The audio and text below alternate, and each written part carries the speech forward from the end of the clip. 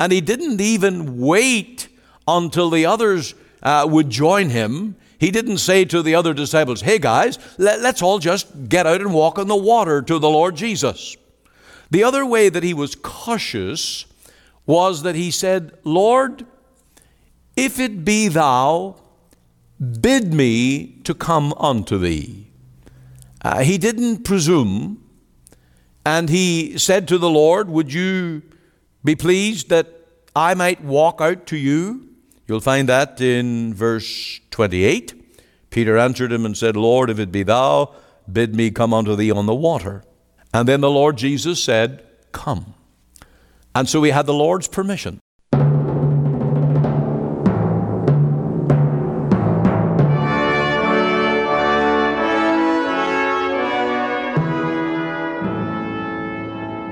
Welcome to Let the Bible Speak. This is Ian Gollaher. We're on the air to bring you the message of God's Word again from our church, the Free Presbyterian Church in Cloverdale. We'll give you all the details of our church services, location, and our ministry here at the close of the service. Of course, if you go to the website, you can go to www.cloverdalefpc, that's F for free, P for Presbyterian, C for church, .ca. And there you'll get all the details, the information concerning our church ministry. We have a hymn at the close today on Oh, the Deep, Deep Love of Jesus. And we're looking at Peter walking on the water. Oh, Peter, the impetuous one. And yet he did ask the Lord permission that he might go on the water. And the Lord encouraged him to come. And so we're going to take a look at that here today as we bring you the message of the Bible. Our first hymn will be Thanks to God for Salvation. But firstly, the book of Romans. Romans chapter 1:18, we're going to be looking at this whole matter of the wrath of God. Now, some people would think that in the preaching of the gospel that would be sort of a springboard, lay that and then jump onto something else concerning the gospel. But if you study the book of Romans, you'll find that Paul comes back to this message 10 times, 10 different spots in this short epistle. The apostle hones in on the whole matter of God's wrath, and he weaves it into the gospel message and into the witness of the church as he speaks to God's people living in the city of Rome at that time. So I want to read firstly Romans 3 verse 5. But if our unrighteousness commend the righteousness of God, what shall we say? Is God unrighteous who taketh vengeance? I speak as a man. God forbid. For then how shall God judge the world? So once you say that God is unrighteous because he punishes sin, well, you really take away the foundation of everything that God is going to do on that judgment day. Now, the word for vengeance here in Romans 3:5 is the word, Greek word orge. The statement has the idea of personal visitation. On that day, the judge himself will show up. The question is God unrighteous who taketh vengeance? And that's well answered for us in verse 6, where Paul says, God forbid. Paul understood that the world would be judged by God and declared that the righteous judge would not be acting out of character to visit unrighteousness personally in vengeance or wrath. And then let's go to chapter 4, verse 15. Because the law worketh wrath, for where no law is, there is no transgression. And of course, God has given us his moral law to be that straight rule to guide us in what's right and what is wrong. And those who break the law of God come under God's wrath. And this verse teaches the inability of the law to save a guilty soul. The application of the law to the guilty soul only incurs or piles on wrath. Now in chapter 5, verse 9, and we're staying with this theme of God's wrath, much more then be now justified by his blood, we shall be saved from wrath through him. And you can see here the juxtaposition of the gospel, of God's love for sinners with his wrath upon all unrighteousness. The gospel is all about saving sinners from wrath through the blood atonement offered by Christ. This is not inconsistent with God's love for sinners, as the gospel is God's answer to save sinners from wrath. The gospel message should declare both God's love for sinners through a provided righteousness, and it should preach God's wrath on all those who are without righteousness. Both facts are integral to the message of the gospel. They might be considered as two sides of one coin. In reality, no one can comprehend the power and worth of Christ's blood atonement apart from the fact of God's wrath that will be poured out upon all ungodliness. Now, I wonder where you stand today. Without a Savior, without salvation, without cleansing in the blood of Jesus, you are still a sinner, having broken God's law. You need a righteousness. You need to be made right with God through the gospel. And that's what the Lord Jesus does when you call upon Him as your Lord and your Savior. May the Lord speak to your heart today through our messages in song and our main message on Peter walking on the water. Thanks for all thou dost supply. Thanks for pain and thanks for pleasure. Thanks for comfort in despair. Thanks for grace that none can measure. Thanks for love beyond compare. Thanks for joy and thanks for sorrow. Thanks for heavenly peace within. Thanks for hope in the tomorrow. Thanks through all eternity.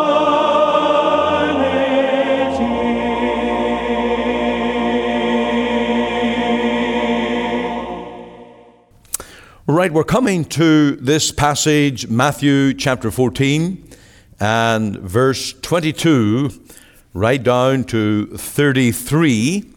And really the whole event is our text this evening. The whole event of the disciples out on the boat, out on the sea, and the wind goes up. The wind becomes very boisterous, and the waves are choppy. And when you read Mark's account, you find that they were toiling in rowing. That's how Mark puts it. Toiling in rowing, which would certainly mean that they were laboring hard at the oars, but making absolutely no progress. Sometimes we feel like that in church work as well. We seem to be laboring hard at the oars and seeking ways and means of pushing the work of the church forward. But the wind is contrary. And how do we advance? Well, of course, there is a great answer in this account when the Lord comes and He answers every need, stills the storm, and so on. But what I find really remarkable about this account is that only Matthew brings up the issue of Peter walking on the water. When you read Mark's account and John's account, they don't even mention Peter walking on the water. And I don't know why, but it is quite something when you think of what Peter did when he stepped out of the boat, attempting to do what Jesus did. And you know, that's what a Christian is. We are to walk in the footsteps of the Lord Jesus. We are to attempt to do those things that He did. And that's the life of faith. And some people are very hard on Peter. And they would say, well, you know, there he goes again. The impetuous Peter, he just wants to do his own thing. And he jumps out of the boat and goes to the Lord on the water. Well, I think if we take a close look at this, we will see that Peter was cautious. He was cautious. And we will take a look at that here this evening. But firstly, let's just bow in prayer, ask for the Lord to meet with us and bless us from his word. Our Father, we are thankful tonight for gathering us here to meet with thee in prayer and in the preaching of your word. And we just marvel at these wonderful accounts in the scriptures of the miracles of our Lord Jesus and the great things that you were enabled your disciples to do. And we think of Peter walking on the water. What a marvel. Lord, you have called us to do the impossible. You have called us to defy the odds and to labor at the work of building your church. And Lord, we confess that we are very much like these disciples in the boat, rowing and rowing, making no progress. And Lord, we need thee to come. We need thee to come to us and still the storm and bring the vessel to the shore. And we pray that it will please thee to teach us from your word tonight and to work in power in our own hearts and in the life of our church. We pray that we may not be slothful, but that we may be busy, that we may be active, doing the will of the Lord with all our hearts, and that glory and honor will be to thy great and wonderful name. So meet with us now around your word and bless us for Jesus' sake. Amen. Amen. Now, as I mentioned, Peter stands for some criticism for his typical petulance. He's the only one that tried to step out of the boat and walk to the Lord. But I think that's a good thing. I think that that's something that's commendable. And he didn't even wait until the others would join him. He didn't say to the other disciples, hey guys, let's all just get out and walk on the water to the Lord Jesus. The other way that he was cautious was that he said, Lord, if it be thou, bid me to come unto thee. He didn't presume, and he said to the Lord, would you be pleased that I might walk out to you? You'll find that in verse 28. Peter answered him and said, Lord, if it be thou, bid me come unto thee on the water. And then the Lord Jesus said, come. And so he had the Lord's permission. He was not acting in a rebellious way.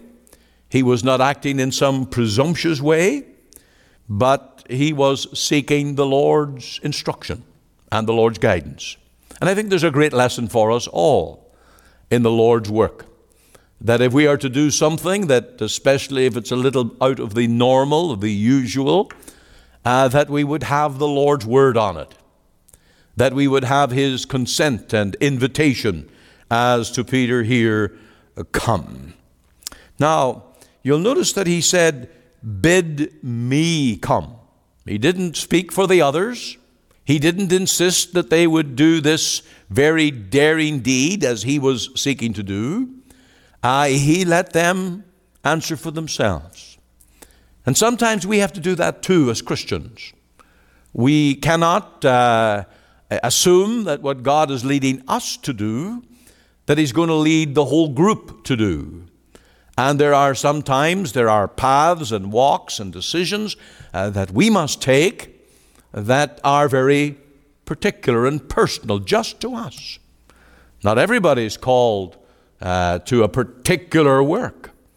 But here is Peter saying, Lord, bid me come unto thee in the water. So the Lord gave him permission. And of course, when he began to sink, the Lord helped him. And so the Lord didn't turn his back on him and leave Peter to his own devices. The Lord certainly stepped up and helped Peter when he was beginning to sink. And then the Lord had a little talk with him. Wherefore didst thou doubt, O ye of little faith? And this incident of Peter walking on water is really a vital story about faith. Christianity is a supernatural work. And as soon as faith diminishes, so does everything else. Just like Peter walking on the water. And the moment that he took his eyes off the Lord and he looked at the circumstances, the wind and the waves, then he began to sink. And you and I are called to walk by faith. to ever, always keep our eyes on the Lord. And the moment we take our eyes off the Lord, we sink or stumble. We grow faint. Lack of faith will mean powerlessness. You'll notice here, "O thou of little faith," the Lord Jesus said to him. Now, I think Peter had great faith. I think that the very idea of him getting out of the boat, now this is way before the storm was calmed. It wasn't until later that the Lord got into the boat and he calmed the storm. This is while the storm was raging. Peter said, "Lord, bid me to come unto thee and walk on the water." I think that was great faith. But his faith stammered. It faltered along the way. And his eye on the circumstances began to greatly trouble him. Wherever God works, he works in measure to the faith of his people. What a great challenge that is to us tonight. We are moral beings. We are created in God's image. We are responsible for our actions. And indeed, we are responsible for exercising faith. What we do with God's word, what we do with his promises, what we do with the gospel. All of this is very important. We read of Abraham that he went out by faith. He is in the hall of Hebrews 11, that hall of faith, because he staggered not at the promises of God. And that tells us that there is a danger that we sort of lose some of that boldness of faith. The Lord Jesus also said on another occasion, "According to your faith be it unto you." One of the key characteristics of men who serve God, and if you look in Acts chapter 6 for deacons, they were to be men full of faith and of the Holy Ghost. And so we will not serve the Lord very well if our faith is little. And we know that Philip's or Stephen's testimony was mighty through persecution. Stephen, you read of him in Acts 6, one of those deacons, and how he was appointed, but he was also persecuted. But what strong faith he had right on to the end. So tonight, I want us to look at what is this power of faith. What is this power in the grace of faith? Now, I've got 7 points. You may say, where did you get all those? Well, I'm going to give you full disclosure tonight. I preached this sermon 4 years ago, January 2010, right here in this pulpit. And the last couple of days, I did not have the mental will or power to come up with a sermon from scratch. And I felt it better to go to something that I have already done the work on and that I could glean from. And I have to say that as I looked over these notes, I became greatly convicted that my own faith is very small. That it's easy to set out and then to stumble. But these 7 points we have here tonight, I want to go through them and I won't belabor them. Firstly, it is, this faith is to seek all our strength in the Lord. Where faith is strong, we are reliant on the Lord's power. Now think of Peter walking on the water. It was certainly true of him. And when his eyes were on the Lord and he was depending on the Lord, then he was able to walk the walk. But unbelief causes us to stumble and change. When Peter saw the water boisterous, you can see his body sinking down. And what panic must have hit him. What a serious situation he was in when he was losing his faith. He had begun something that he couldn't finish. And you know, that's the scariest thing in God's service, to start something that you're not able to finish. And that's why we need to keep our eyes on the Lord. And by getting our eyes on the Lord, we see things differently. Caleb and Joshua, when they went into the promised land, they looked through the eyes of God and they saw grasshoppers. The other Israelites, they looked through their own eyes and they saw giants. It makes all the difference.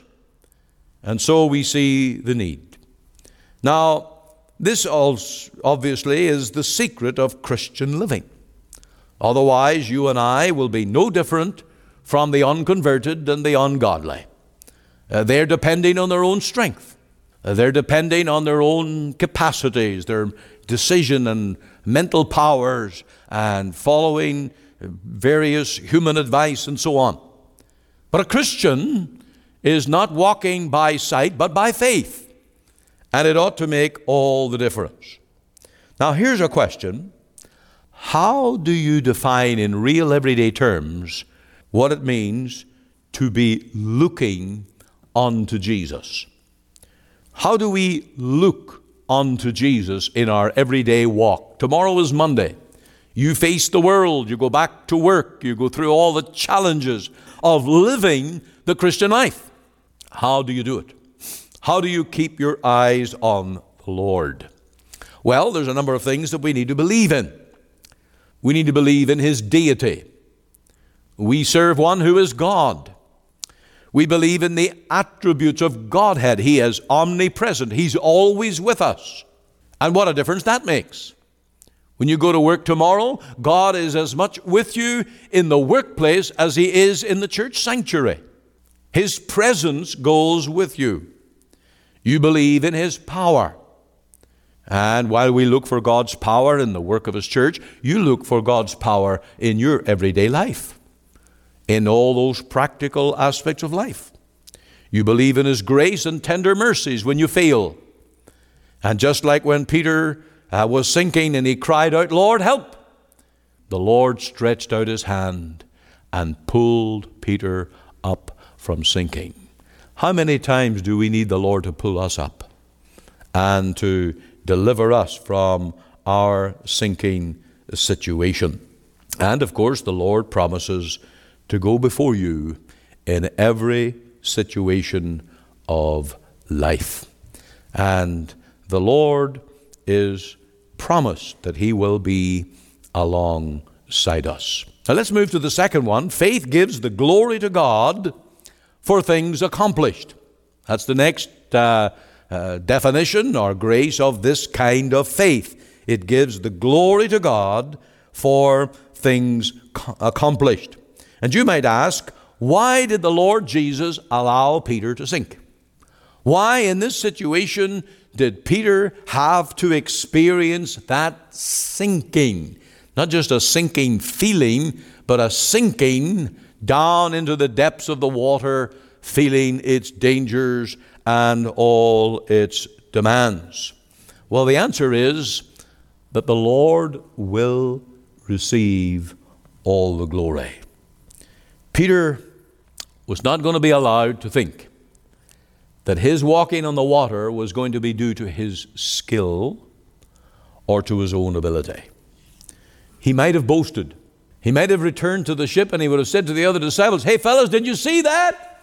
I could walk on the water just the way the Lord Jesus did." But these disciples now were saying, "Hey Peter, we saw you sinking. We saw you floundering down into those waves and we thought you were going to be lost. And then we saw the Lord pull you up." And that's the testimony that the Lord would have every one of us bear before the world. Faith is the means by which God can use His servants, by which God gets the glory. And that's always God's way.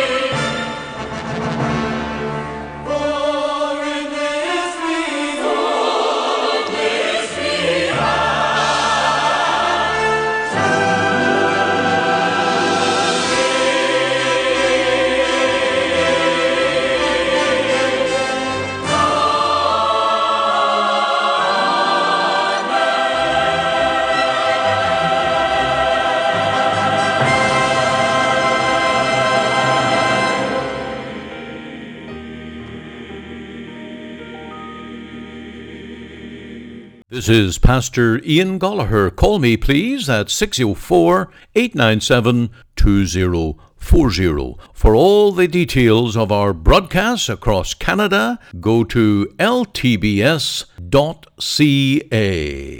This broadcast comes to you today from the Free Presbyterian Church in Cloverdale, located at 18790 58th Avenue, Surrey, at the corner of 188 Street and 58th Avenue.